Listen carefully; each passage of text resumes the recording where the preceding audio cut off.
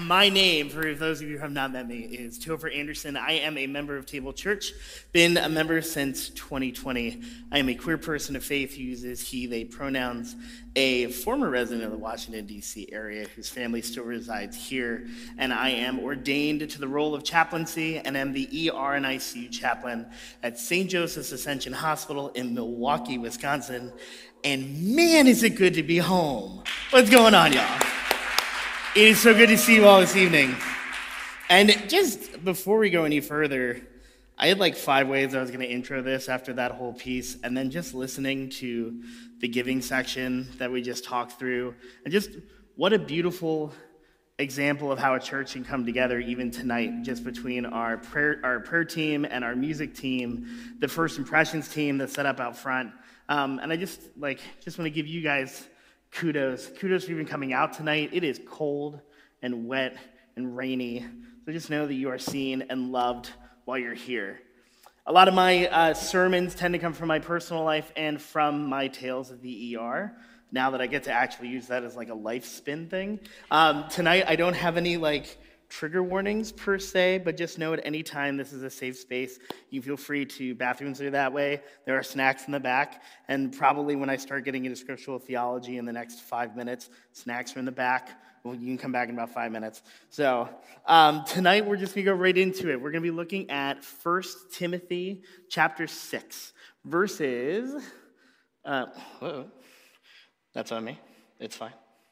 Apologize. Verses 3 through 10. So a little overview of tonight. So just by way of, if you haven't read any of the letter of 1 Timothy, 1 Timothy is a letter written from a church leader to his young protege, in which he's giving him guidance on how to handle complicated social and spiritual situations, particular to that protege's community. The author shows his protege and us that the life of a Christian in community, it comes back to releasing ourselves from fear and greed from that thing we call mammon, and instead is called to a life of beatitude. Beatitude living releases us from fear and greed, and instead gives us peace that comes from trusting in God's goodness. This is not only a personal call for each one of us, but a call for the Table Church as community. So tonight, that's what we're going to be looking at. Now, a little bit of an overview, and then what does it mean for us as Table Church to move away from the love of money or mammon, and then instead moving into a life of gratefulness and beatitude. So, the first epistle of Timothy, or 1 Timothy for short, is one of 3 letters in the New Testament that are often grouped together and are called by theologians the pastoral epistles. The word pastoral meaning to pastor someone. In this case, it's being really literal. It's letters that literally talk from one person or another about how to handle church stuff. And it's grouped together with 2 others. That would be 2 Timothy. Yes, they're related, and Titus. And dang, I had a slide for this that I just remembered I didn't put in. I was going to put 2 Tims, Tim Cook, and then Tim Allen, and then I was going to put Titus from, what was that show? The one where they, anyways, it was very set up, and I just realized it's definitely not up there. Next time, we'll get there. So this letter is attributed to, traditionally to St. Paul, and it mainly consists of counsels to a younger colleague that has been sent to the church of Ephesus in order to help them. Most scholars say that the pastoral epistles probably were written after Paul died, record scratch. If you see a problem there, it's okay, we'll get there in a second. And they suggest that they were probably written around 150 AD. Why do I tell you this? Because at that time, this was a pretty common thing. The way I describe it is ghostwriting for a president of the United States. It's really cool to write a president of the United States story as an author, and you're going to get really good praise. How much cooler it is to be like, I'm writing like Barack Obama. About Barack Obama. So they're kind of the same thing. The writer is using Paul because Paul has a lot of clout behind his name as the 13th apostle. And then for anyone who's a super nerd, this is the Do we have the slide before this one with the big shredded thing? So for the super nerds in the room, that is the earliest document of First Tim that we have, and it's about 1,700 years old. And now we can actually go to the scripture. So tonight's scripture, 1 Tim 6, 3 through 10, says, if you have, and for tonight, unless I mention it, we're going to use the Message translation. The reason being, it just really works for us at table, and especially for this. The guy, the Paul, who I will call Paul the rest of the night, when you read it directly translated, he uses a lot of extra words that just kind of got in the way. So, in the Message translation, it reads as, if you have leaders who teach otherwise than Jesus, those who refuse the solid words of our Master Jesus and this godly instruction, tag them for what they are. Ignorant windbags who infect the air with germs of envy, controversy, bad-mouthing, and suspected rumors. Eventually, there's an epidemic of backstabbing, and the truth is but a distant memory. They think religion is a way to make a fast buck. A devout life does bring wealth, but it's the rich simplicity of being yourself before God. Since we entered the world penniless and will leave it penniless, if we have bread on the table and shoes on our feet, that's enough. But if it's only money these leaders are after, they'll self-destruct in no time. Lust for money brings trouble and nothing but trouble. Going down that path, some lose their footing in the faith completely and live to regret it bitterly ever after. So, just a quick breakdown of what we've just read there. Verses 3 through 5, which is the if you have leaders, and ends with make a fast buck. The writer is focusing on those who are leading this church in Ephesus. So this church has had a hostile takeover. And these folks that have come in before this letter is written, and the reason that Timothy is sent there is because they have gotten word back to Paul that the folks leading this church have brought in some really wonky teachings. And he's trying to help Timothy to kind of course correct a lot of these things. And this is a really good set for all of us here at table to ask questions like, do we come to church on Sunday as a cult of personality? Do we feel like we're living double lives sometimes? I like the words here in the Message. They think religion is a way to make a fast buck. That was hilarious to read as a guy who's a chaplain at a hospital, because my life is literally now based on religion. And it's a good point for each of us, I think, to ask. Do I come down Sunday because I like the music? Which isn't a bad thing per se, but it's something to know. Or do I go and join a group because I want to be seen doing service more than actually doing the service itself? Again, just something to know. Each of us comes with a need, so that's okay. But I like what Pope Francis reflected on in 2013. He gave an article reflection called A Big Heart Open to God to America Magazine. And he says this: the thing the church needs most today is the ability to heal wounds and to warm the hearts of the faithful. It needs nearness, proximity.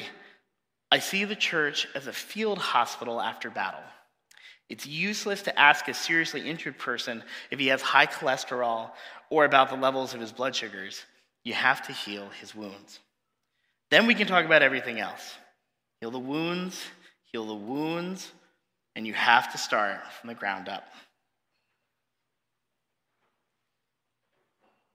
So the question becomes, when we as a church sometimes forget that we're meant to be wounded healers, and I'm using that phrase on purpose, to one another, we can make church something that it isn't. It isn't about how good the music is, although I will say we are spoiled here, or the preaching, thank heavens, says me, or how hip the preacher's clothes are, again, says me, thank God. But 3 to 5 reminds us as such, reminds us that it's about something more. The great 20th century preacher and writer Henry Nouwen tells us in one of his exemplar books on ministry called The Wounded Healer, hence why I picked that language earlier, the great illusion of leadership is to think that man can be led out of the desert by someone who's never been there. And this is really important, and it's an important distinction that I want to make. I'm not saying that us as a church cannot be happy, that we can't have good lighting and upbeat music, and those who can lead from the front because God's graced them with all this talent shouldn't. But in fact, I think all of that can be a witness and a testament to who God is and what they've done for us. But it's more of a question, who is all of this for when we gather on a Sunday night or a Sunday morning? So my triplet brother, so there are three of us, Stephen, Julie, and myself. Him and his wife live in Anacostia. I'm back for Thanksgiving, or my family known as Anderson Palooza 2023, because Thanksgiving for us is the Super Bowl.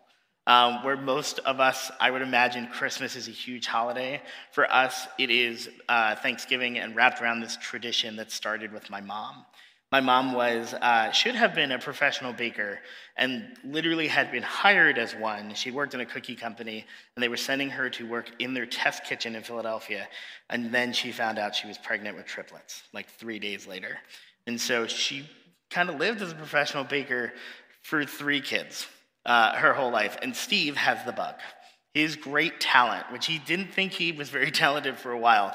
And then one day my mom was like, "You know you bake as good as I do." Well, now Thanksgiving is his time to show off. We gather like 20 people a year in his house, and we just go to town. For instance, he started making the crust for pies last Wednesday, like 9 days ago. Him and my niece were literally sent us a picture of the two of them just sitting in the kitchen, just getting ready at like 7 a.m. before school. And the funny part is, like, throughout the years, he's taken my mom's recipes and he's made them better. He's become this like tour de force. He's the guy that for Christmas will be like, "Can you give me a dehydrator?" And I'll go, "I'm not even gonna ask you why. Sure, just send it to me on Amazon. I'll send it for you." Like, because this is his niche. This is his thing. And yet, the thing that he loves the most is sharing it with people. Like, you don't go home from Anderson Palooza without at least a pound of food in a bag full of like reusable, those, if anybody's seen The Bear, those reusable plastic soup containers that you sometimes get from like takeout places. So you go home with like at least 5 of those full. Each one of us do. Unfortunately, because I'm now on an airplane tomorrow morning, I'm not, but it's okay. I'll just have to come back. But the thing is, and it was funny watching him on Thursday, the best part of the day was turning around and seeing him standing there with like a glass of scotch, just quietly watching all of us interact, eating. And he's just kind of standing there as like a proud papa, because he's doing exactly what God has asked him to do. So, in that vein, with that example, we hold on to that question for just a moment. Who is all of this for? Particularly church on a Sunday night. We'll come back to it shortly. And that question leads us in the next 2 verses, 6 through 8. And I love the language here in 6 through 8. A devout life does bring wealth. As I was practicing for preaching this, I kept reading it as does not, and then had to stop. So it does bring wealth, but it's the richness, simplicity of being yourself before God. Since we've entered the world penniless and we leave it penniless, if we have bread on the table and shoes on our feet, that's enough. So that's the meat and the potatoes of what I want to focus our attention on tonight. This is a call to humility in our spiritual and practical lives. But notice it's not outside of our lived experience. We enter and leave the world the same way. But the entire time we do all have something. We have our humanity. We have our childhood in God. We have the breath in our lungs, beating hearts, and a connection to one another and to God themselves. The writer argues that if that's what we have, then it's human to speak that last phrase as a mantra. If we have bread on the table and shoes on our feet, that's enough. Come back to that in just one more moment. So, 9 and 10, the end of what we're looking at tonight. The lust for money brings trouble, and nothing but trouble. Going down that path, some lose their footing in the faith completely and live to regret it bitterly ever after. So when Anthony emailed me and was like, "Hey, here were the 3 that we're thinking of doing for a 3-part for on giving, and like yours is going to be 1 Timothy 6, starting at 3. I was like, cool. Wait, isn't that Giving Sunday? Isn't there going to be an appeal during that? Okay, this is going to be interesting. How do we balance these two things? And it was interesting because I was thinking about how do we handle this at one of the wealthiest cities in the world. I will tell you, having gone away for 10 weeks to a mid-range city in Wisconsin, lots there, lots of very happy people, and then to fly back on Wednesday morning and to land. It's coming into DC, especially if you fly through DCA. I mean, even the way they construct the way you land is there to make a statement.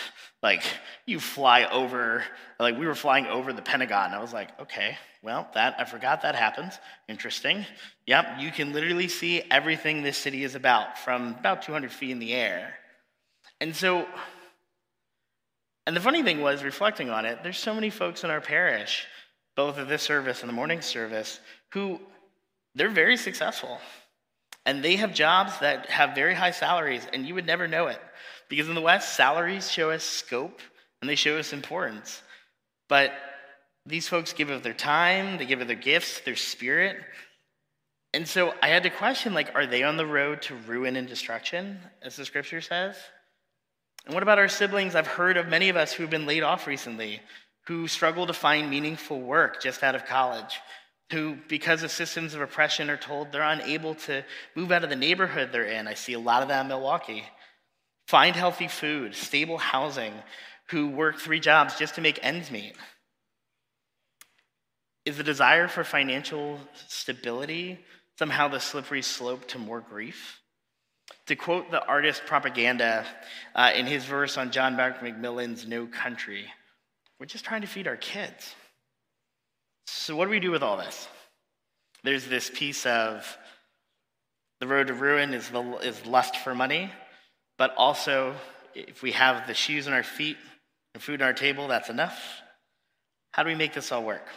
Well, the thing I want to suggest tonight is that the writer, Paul, is actually riffing off of the Gospel of Matthew. And so we're going to look at 2 pieces tonight. The middle, which is Matthew 6. We're going to look at Matthew 6:24. And then we're going to look at the beginning of Matthew, which is the Sermon on the Mount.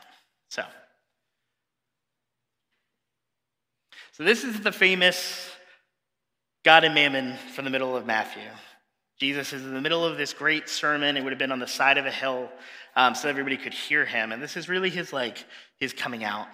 His I am the Son of God. There are other places that he has moments in which he experiences who he is, but this is his first public ministry of preaching. And in the middle of it, he says, no one can serve 2 masters, for they will either hate the one and love the other, or be devoted to the one and despise the other. You cannot serve God and money. But before this, and the thing he starts this whole for Matthew 6, what he starts with, somebody in the audience says, Lord, teach us how to pray. And he goes, thanks. I was hoping you'd say that. And he starts with the Our Father. Our Father, who art in heaven, hallowed be thy name. Your kingdom come, your will be done on earth as is in heaven. Give us today our daily bread, and forgive us our debts, as we've forgiven our debtors. Lead us not into temptation, but deliver us from the evil one.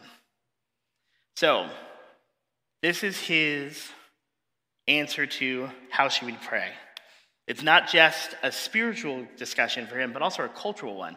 Jesus is Jewish, and a Jewish from 1st century Palestine. So he is making a statement about what prayer should look like. And notice what's in it. Again, it's almost like we're hearing that phrase, like if we have bread on the table and shoes on our feet, it's enough. We literally say to God every week here, give us this day our daily bread. And then he talks right afterwards, Jesus goes into another piece of the other really kind of big piece of Jewish culture at that time, both public and private, which was fasting. And so he says, when you fast, do not look somber as the hypocrites do, for they disfigure their faces to show others they're fasting. Truly, I tell you, they received the reward in full. And it's not so much the fasting piece he's going after. What he's saying is, if you're going to do it for the sake of other people seeing you, you've gotten what you've asked for. It's funny that he ends these two pieces with a discussion on worry. And it links the attitudes he presents to each lifestyle as he's interpreting it. And he says, therefore I tell you, don't worry about your life, what you eat or drink, or about your body, what you will wear. Is not life more than food, and the body more than clothes? Look at the birds of the air. They do not sow or reap or store away in barns, and yet your heavenly Father feeds them. Are you not much more valuable than they? Again, we hear that phrase again of, but if we have food on our table and shoes on our feet, it is enough. And he finishes with this question. Can any one of you, by worrying, add a single hour to your life?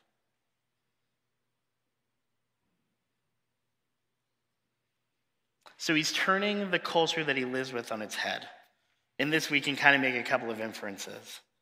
It was a very public culture, religiously public culture, and he's saying it's not about that. It's about between you and God and how you treat other people because of that relationship. He's also saying you really shouldn't try to get anything out of it, that you should just be happy with, as best you can, with the place that God has called you to be, which is different necessarily than where you are. I don't want to confuse it tonight to say that there are systems of oppression that hold many of us back. That is not, and was actually something that I preach against. But in this case, it is more of knowing your true self and allowing God to work through that as best as possible. And what I think Jesus is telling us is that in being human, there are certain pitfalls that we should watch out for. So, for instance, the lust of money, it's not just the doorway for evil, and it is, for instance, our Western industrial war complex, Christian organizations recently being hit for fraud. What other ones did I have here? Oh, loving families being ripped apart through inheritances, through inheritance law. But it also is a way that brings our life into a life of worry and fear. And that looks inward. It's constantly driving us to make more, especially in this culture that we live in. So I want to pause for a minute and say that I've rarely actually met truly greedy people. I'm sure we could come up, each one of us, maybe on our hands.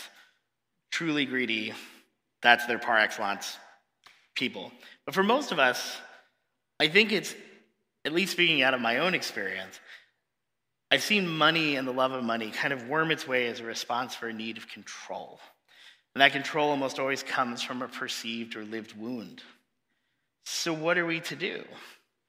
In a world that often hurts us, in a world that people use their privilege as a weapon, and frankly, there is a difference between lust of money and having the things that we need so that we can live life without social, cultural trauma. How do we find freedom from all this? Especially when we're up at night, worried about the bills, worried about what our friends and our family think, worried about our basic worth when so much is expected of us. Let's go back to the very beginning of that sermon, the beginning of chapter 5. It's a roadmap that flips religious practice on its head, and it offers perspective about life without that lust for money or without fear, the Beatitudes. So there are 9 of them in the Gospel of Matthew. They go like this. Blessed are the poor in spirit, for theirs is the kingdom of heaven. Blessed are those who mourn, for they will be comforted. Blessed are the meek, for they will inherit the earth. Blessed are those who hunger and thirst for righteousness, for they will be satisfied. Blessed are the merciful, for they will be shown mercy. Blessed are the pure in heart, for they shall see God. Blessed are the peacemakers, for they will be called children of God. And blessed are you who are persecuted because of righteousness' sakes, for theirs is the kingdom of heaven. And blessed are you when people insult you and persecute you and falsely say all kinds of evil against you because of me. Rejoice and be glad, because great is your reward in heaven, for the same way they persecuted the prophets who were before you. So, when I read this, it's brilliant. It's poetic. It's sing-songy. It's got flow. You could rap this thing if you had it in the right translation. And it often leaves me not really questioning what's in it. mostly because I've heard it so many times. So when I went back and was getting ready for this preaching, and started really reading through it, I was like, oh gosh. And one of the things that I noticed, and I want us to notice tonight, is that Jesus starts each one of these things with a blessing. So blessed are you. Blessed are insert person here. And each one of the groups of people that he mentions are normally marginalized people in a society. So the meek, for instance.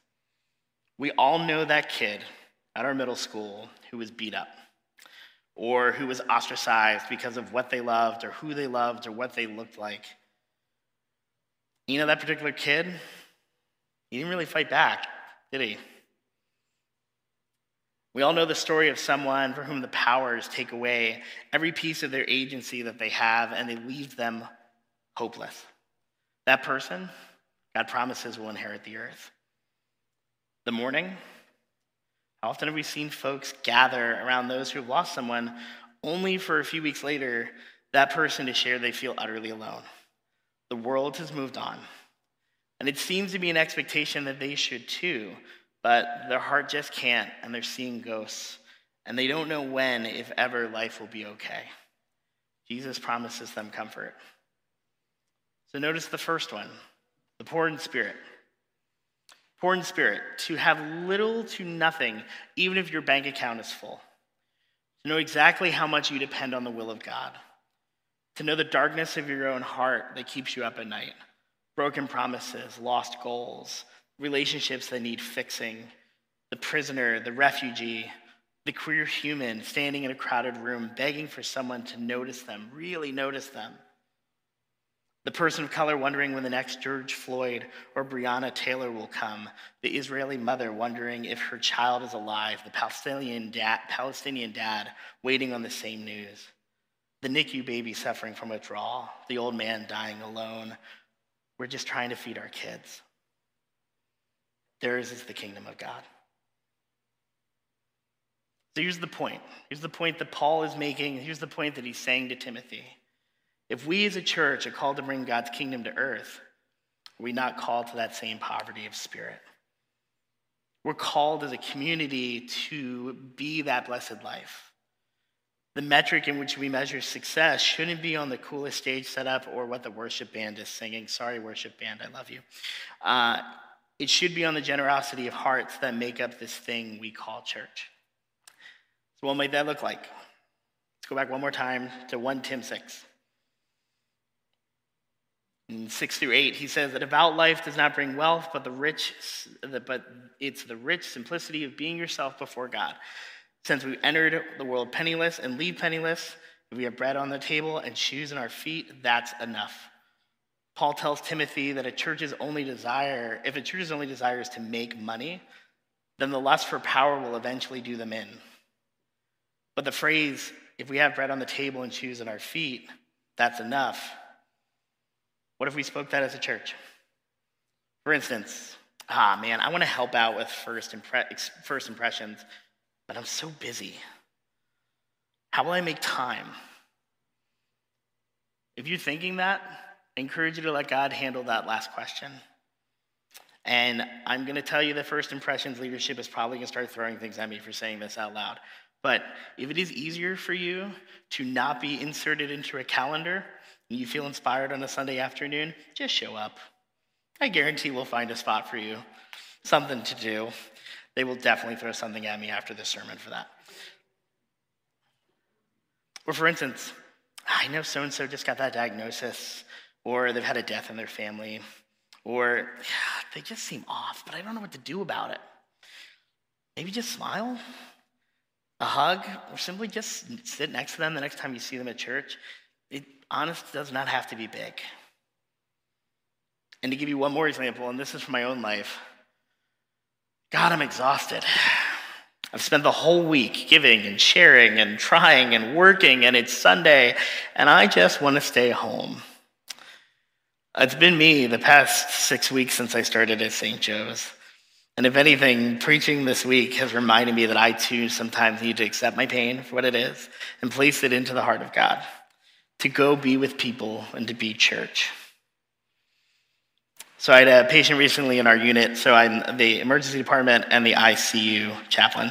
So in the ICU, we have what is called the critical care team. This team is filled with 10 to 12 of us who are all experts in their fields. Most are doctors, a couple nurses, social worker, case manager, PTOT, myself. And we do rounds every day. So what that looks like is we stand at a desk outside of somebody's room where they can't hear us, and we talk about them and how we're going to help them heal for that day and the days going forward. And it starts with the intensivist, who is kind of the lead, and then it just goes around the room, and the first 8 or 9 people are all in the hard medicines. So they got to work together, because your respiratory and your heart rate and your kidneys, it's all got to balance. And then you got social work coming in, because there could be things at home that are causing this. Then he goes all the way around, and I'm the last. And I go, how many people have visited them? Who's their family? Do they have a religion of practice? How do they seem? And then we go from there. So about 5 weeks ago at this point, and I had just gotten used to rounding like this. This was new for me. We had a patient come in. They're in their room. And as we get to them, we're starting to round. We just, out of the blue, from behind their curtain, hear Celebration by Sly and the Gang. Celebrate good times, come on. And we all crack up. We're like, and so like I told you, the intensivist goes first, chaplain goes last, because I'm the soft sciences, it's fine. I lean forward and go, doctor? He goes, yeah. I'm like, dibs. Chaplain calls dibs. And he goes, all right, chaplain's got first dibs on that patient. Great. So go in to see them, and they're just lovely. They are very sick, and they are just lovely.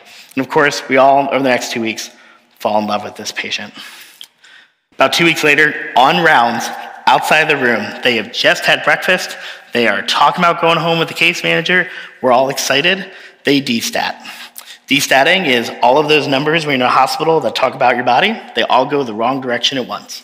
It's not good.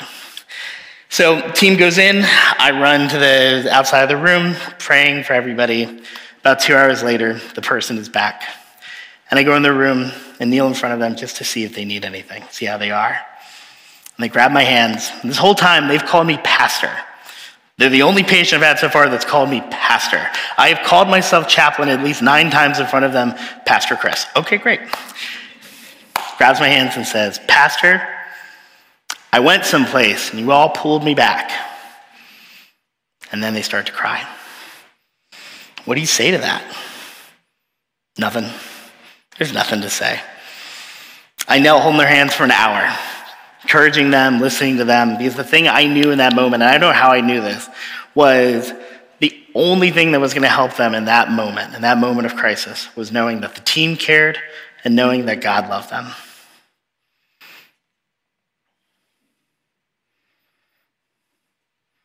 The blessed life, the life of beatitude, it doesn't guarantee us a life without problems or pain. In fact, the lust for money, why it's so attractive, is because it literally promises us that. Why am I speaking so much about this tonight? Because we're going into a season where Target will literally tell you over a commercial, they'll fix all your problems if you just buy a PS5. No offense, Target. It's great advertising. But Beatitude promises us that no matter what, by allowing God to be present in our lives as we walk through whatever pain and hardship we go through, we will be blessed by God. Paul tells us at the end of chapter 6, tell them to go after God, who piles on all riches we could ever imagine, to do good, to be rich in helping others, to be extravagantly generous. If they do that, they build a treasury that will last, gaining life that is truly life. That's our call as church. To look out from our pews and to see the persons who suffer in our city and in our pews as blessed, and to draw close to them. And the glory of it is, we can't get away from suffering. It happens to all of us from time to time. It's the great equalizer in this life. There is something true and honest about that whole death and taxes thing. So we don't have to worry about titles or the most attractive lighting or anything else. But if we use our community if we as a community use our hearts to have compassion and empathy for those in our church body and a wider community, we will see God's blessing. I want to leave you with a line. Anybody Brene Brown fans in here besides me? Cool. I think then if you are, you'll know exactly what's about to pop up. Aha. She did this incredible interview where she talked about the difference between sympathy and empathy. She says, empathy has no script. There's no, oh, no, I have it backwards. Sorry. She says, rarely does an emphatic response begin with, at least. For instance, my dog died. At least you have another one. Yeah, that's not very emphatic. Someone's just shared something with us that's incredibly painful, and we're trying to put a silver lining around it. She says instead that empathy has no script. There's no right way or wrong way to do it. It's simply listening, holding space, withholding judgment, emotionally connecting, and communicating that incredibly healing message, you are not alone. So, what does any of this have to do with Anthony's implication 20 minutes ago? Each one of the things we have set up here that help this place run, that generosity of heart that comes from that way, also allows for each one of us in our own gifts to be able to share that love with one another. For some of us who are introverted, you may not want to walk up to people and be like, hi, how are you doing? My story I just told you from the ICU might just be like, what in the world does he do for a living? We have things for you. For the extroverts in the room who really want to get up here and do this, prayer team is always looking for members to come up, announcements, things like that. Our technologically gifted friends, please, we love you, thank you. There's lots of things to play with back there that I would break. But each one of those things is a chance for us to acknowledge and to understand that this space here is a space of love for those who come in. We're heading into that season of Advent. For those of you who didn't grow up with Advent, Advent's the season before Christmas in which we're waiting for Christ's coming with anticipation. We ask God to open our hearts that we might welcome more of his love for the coming of our Savior. It's a time to look at our own calling as church. We're blessed as those who are in some way poor in spirit. Can we open our hearts this Advent to in some way notice that poverty in others and to have empathy to stand by them because we too understand it for ourselves? If that seems impossible to you right now, if the world you're going through right now is pain and poverty and so many other things that hold us back from having any type of joy, I invite you to come to the Advent retreat on December 10th at 2 p.m. A weary world rejoices. It's a beautiful time to step away from the holiday bustle and to find joy in the midst of being weary and even in pain. I hope you'll join the prayer team as they're preparing for this, and it really is going to be wonderful. For tonight, one last thought as we head into communion, again from Henry Nouwen. The beginning and the end of all Christian leadership is to give your life for others. Amen? Amen. Let us pray together.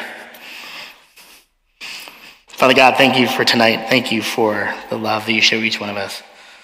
In this moment, I ask that your Spirit be in this place. I ask that each one of us, with gentleness and mercy, know and see our own poverty.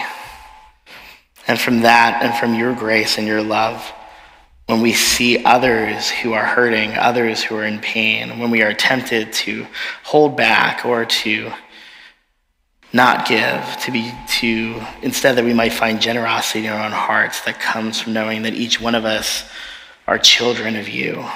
May we see each person as a child of you. We give you all glory, honor, and praise. Amen.